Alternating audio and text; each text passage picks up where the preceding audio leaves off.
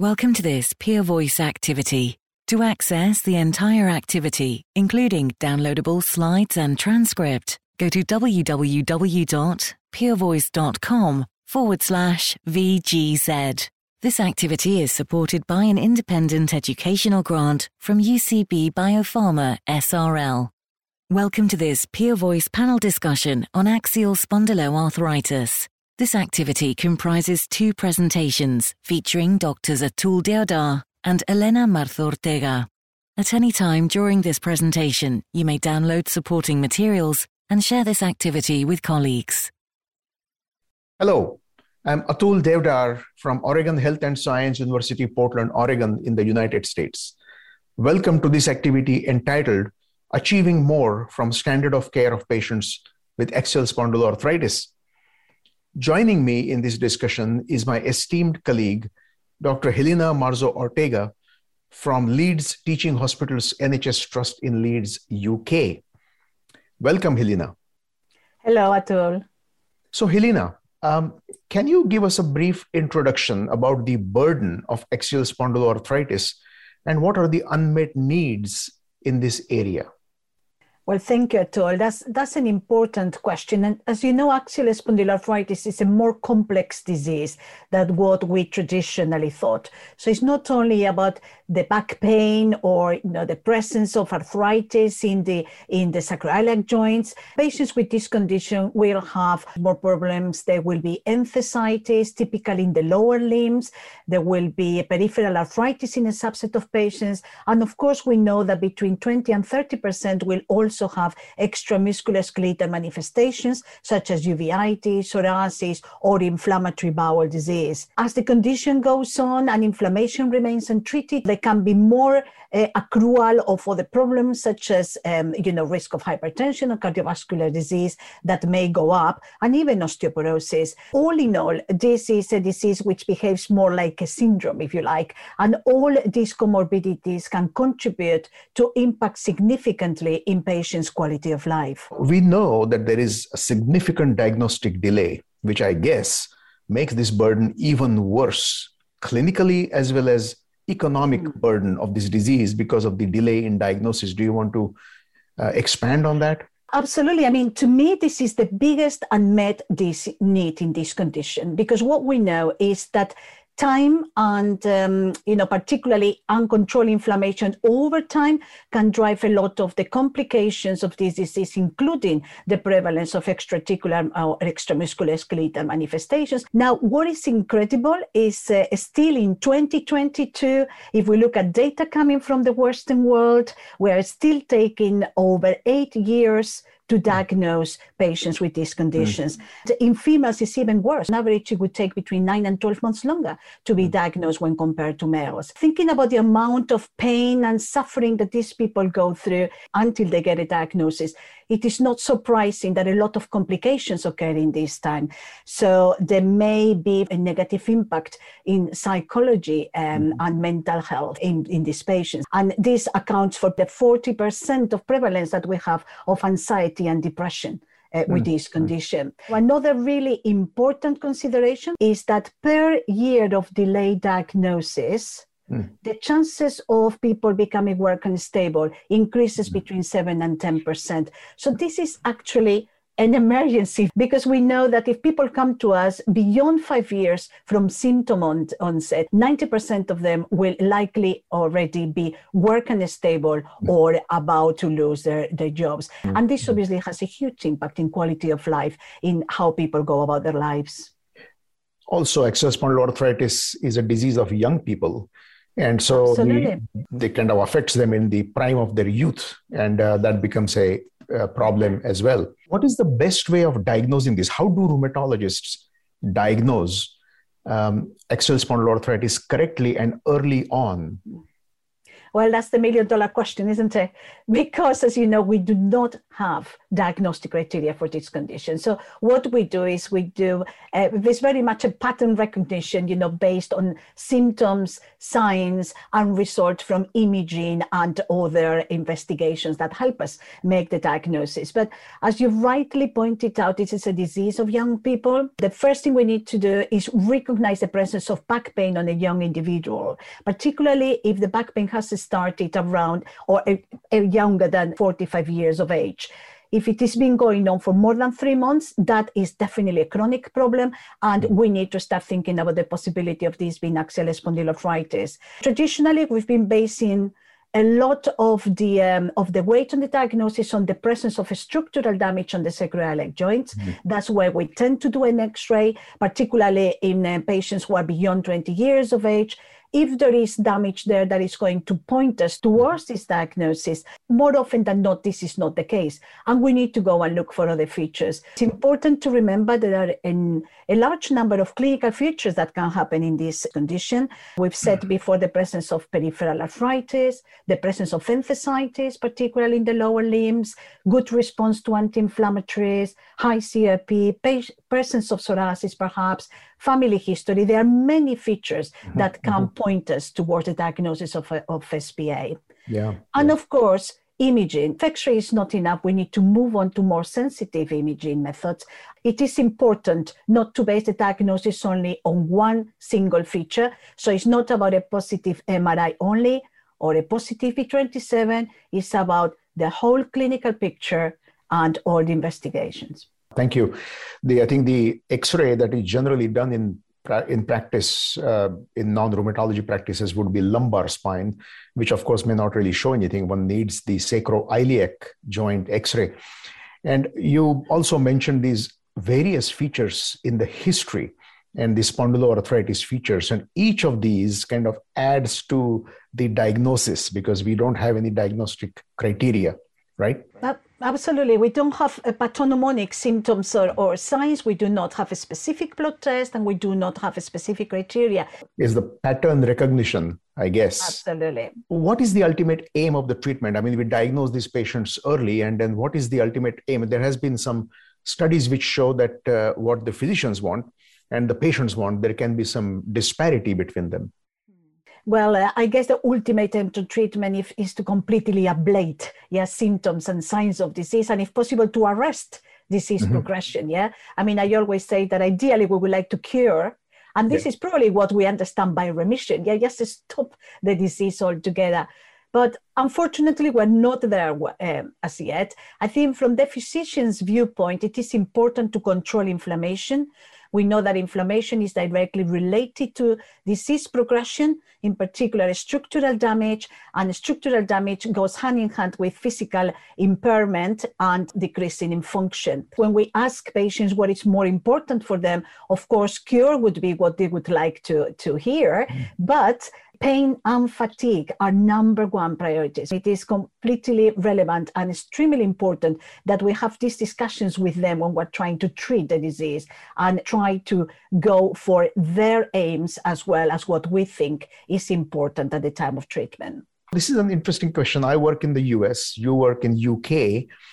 How do you measure remission when the patient comes back and the patient says, I'm doing well or I'm not doing well? How do you decide about the disease activity? The treat to target is one of the ideas has been gaining ground in rheumatology, especially with rheumatoid arthritis and psoriatic arthritis, and also now in axial spondyloarthritis. How do you measure remission in your practice, Helena? I mean, we have been talking about remission for a few years now, very much following the model from rheumatoid arthritis, in which the paradigm is clear. You treat inflammation, you stop damage, you preserve function. And I don't think we've got that reality as clear-cut in axial spondyloarthritis. There is still a lot we don't know, but we are coming around to the idea that definitely, the most important goal for us is trying to suppress inflammation. We have these outcomes that you've got here on the slide, particularly BASDA is something we've been very used to. But we know that BASDAI is not specific, it's a very subjective measure. In Europe, we tend to use more ASDAS, looking at what is important for the patient, so patient-reported outcomes, plus an objective measure of inflammation, such as the CRP, for instance, or the ESR, which is what is incorporated on the ASDAS. Yeah. In the US, Rapid3 is the most commonly used measurement in most of the rheumatology practices. It was developed for rheumatoid arthritis, and we have done a longitudinal study, cross-sectional study, to show that Rapid3 correlates very well with BASDAI. Thank you so much, Helena, for that discussion. I just want to summarize what we discussed. Axial spondyloarthritis is under-recognized. It is very common. As you rightly said, there are reports from epidemiological studies in the US is about 1% of the population has this condition, but there is a delay of several years between the start of the symptoms of back pain and the diagnosis. You mentioned it is about 8.8 years or higher. The early treatment improves the symptoms, physical function, and quality of life, which both the patient wants and the doctor wants. And we need to be employing certain measurements in our daily practice, such as ASDAS, BASDAI, or Rapid3, to decide whether the patient is receiving the best treatment and the patient is in remission or not. The main treatment goal for axial SPA is to maximize the long-term quality of life, and we do that by controlling the symptoms, by preservation of function, by social participation, and prevention of structural damage, and also extra-articular and extra-musculoskeletal manifestation. Now, the treat-to-target concept is not as yet well developed as it is with rheumatoid arthritis patients. Thank you so much, Helena, for joining me, and thank you all for your attention. Thank you, Atul. A pleasure. Hello, I'm Elena Martha Ortega from Leeds Teaching Hospital Trust in Leeds in the United Kingdom. Welcome to this activity entitled Treatment Goals in Axial Spondyloarthritis. Is the bar high enough? Now, joining me in this discussion is my great friend and colleague, Atul Deodar from Oregon Health and Science University, Portland, in Oregon, in the USA. Welcome, Atul. Hi, Elena. How about we start by talking about benefits and limitations of current therapeutic strategies? I mean, what are we aiming for? Do you think it is enough? Yeah, thank you. So there are lots of advances that have happened in the treatment of axial spondyloarthritis. At the same time, there are limitations of what we can do. The ASAS-EULAR have come up with recommendations for the management of axial SPA, and so has the American College of Rheumatology with the Spondylitis Association of America and Spartan. And what we are seeing here is the ASAS-EULAR recommendations. This summarizes the current state of affairs when it comes to management of axial spondyloarthritis. What it shows is axial spondyloarthritis has got axial disease as well as peripheral disease. And before we go on to biologics, we always use first physical therapy, exercises. These are the non-pharmacologic treatment. Non-steroidal anti-inflammatory drugs are the first class of pharmacologic treatment that we use, which work both for the axial disease as well as peripheral disease. The peripheral disease of axial SPA generally responds better to sulfasalazine than any other conventional synthetic DMARD, and the conventional synthetic DMARDs do not work on the axial disease. It also shows that local corticosteroid injections are useful for the treatment. Only for joint injections, etc., we avoid these injections for enthesis, which are especially weight-bearing. We then go to biologic DMARDs. Previously, we only had TNF inhibitors, and now the advances have given us two new classes of drugs like IL-17 inhibitor, JAK inhibitor as well. So this is the current state of affairs. And later on, we will, of course, discuss what more is in future. I mean, what we know is that time matters, doesn't it? The longer we leave disease and treat it, the higher the risk of developing complications. So what do we know about early treatment? Does early treatment really lead to better results? Early treatment definitely leads to better results. The reality is, though, that patients are not getting treated early. And not only there is a delay in diagnosing this condition, but once people are even diagnosed, we did a large international survey, and we included something like 8,000, close to 8,000 patients and rheumatologists from 18 different countries, all 5 continents. And we were asking the question, once the patient is diagnosed, how quickly are they getting the advanced treatments beyond physical therapy and beyond non-steroidal biologic treatment? What we found out was nearly 30% of the patients don't even get treated beyond non-steroidals, even though they have got active disease. This particular slide shows multiple bars here, but basically what they are showing is different parts of the world. The first set of bars shows the quality of life measured by EQ-5DL. The second set of bars show the SF-36 mental physical component. And the last bars at the bottom show the physical disability. So even though whatever treatments we have, and early treatment is the goal, people are not being treated aggressively, people are not getting the correct treatments, and those who are being treated, we are not changing the treatment dependent upon their disease activity. And does that matter? I mean, what is the impact of treating early? I mean, what do we know about progression rate? Yeah, so great question. So I actually generally answer this, that there are 3 reasons why we need to treat patients early and aggressively. The first reason is that the earlier you treat, the better bang for the buck you're going to get. In other words, if you treat early, you're going to put more patients into remission. More people will be getting significant control of their disease. That is the first reason. The second reason, as you mentioned, is early treatment will prevent disease progression, the radiographic progression. And the third reason, and I'll come to this in my next slides, is if you treat early and aggressively, there is a possibility that in some percentage of patients, you might be able to withdraw the treatment, which is also very attractive to the patient. What this slide shows is the early treatment leads to better results from the point of view of BASDAI 50, which is 50% improvement in the disease activity. The second thing is the percentage of patients achieving inactive disease. This will be measured by the ASDAS score of less than 1.3. But this particular study was on IV golimumab, and it showed patients who had early disease, which is 2 years or less symptom duration, versus those who had late disease, which is more than 20 years symptom duration. Those patients who had 2 years or less symptom duration had much better control of their disease, and we were able to put them into remission early on. Early treatment can reduce structural progression. Now, this comes from a large North American cohort where 334 patients with active ankylosing spondylitis were treated. And what they found was if you start TNF inhibitors early, they had less disease progression in the form of new bone formation. The progression is much worse if you start TNF inhibitors later. And the last part, which I mentioned, was withdrawal or dose reduction. This is something our patients really like. Patients always come and say that, well, will I be taking this drug for the rest of my life? Here I'm giving 4 examples of 4 different trials done on 4 different biologics. Re-embark was done on etanercept. ABILITY-3 was done on adalimumab.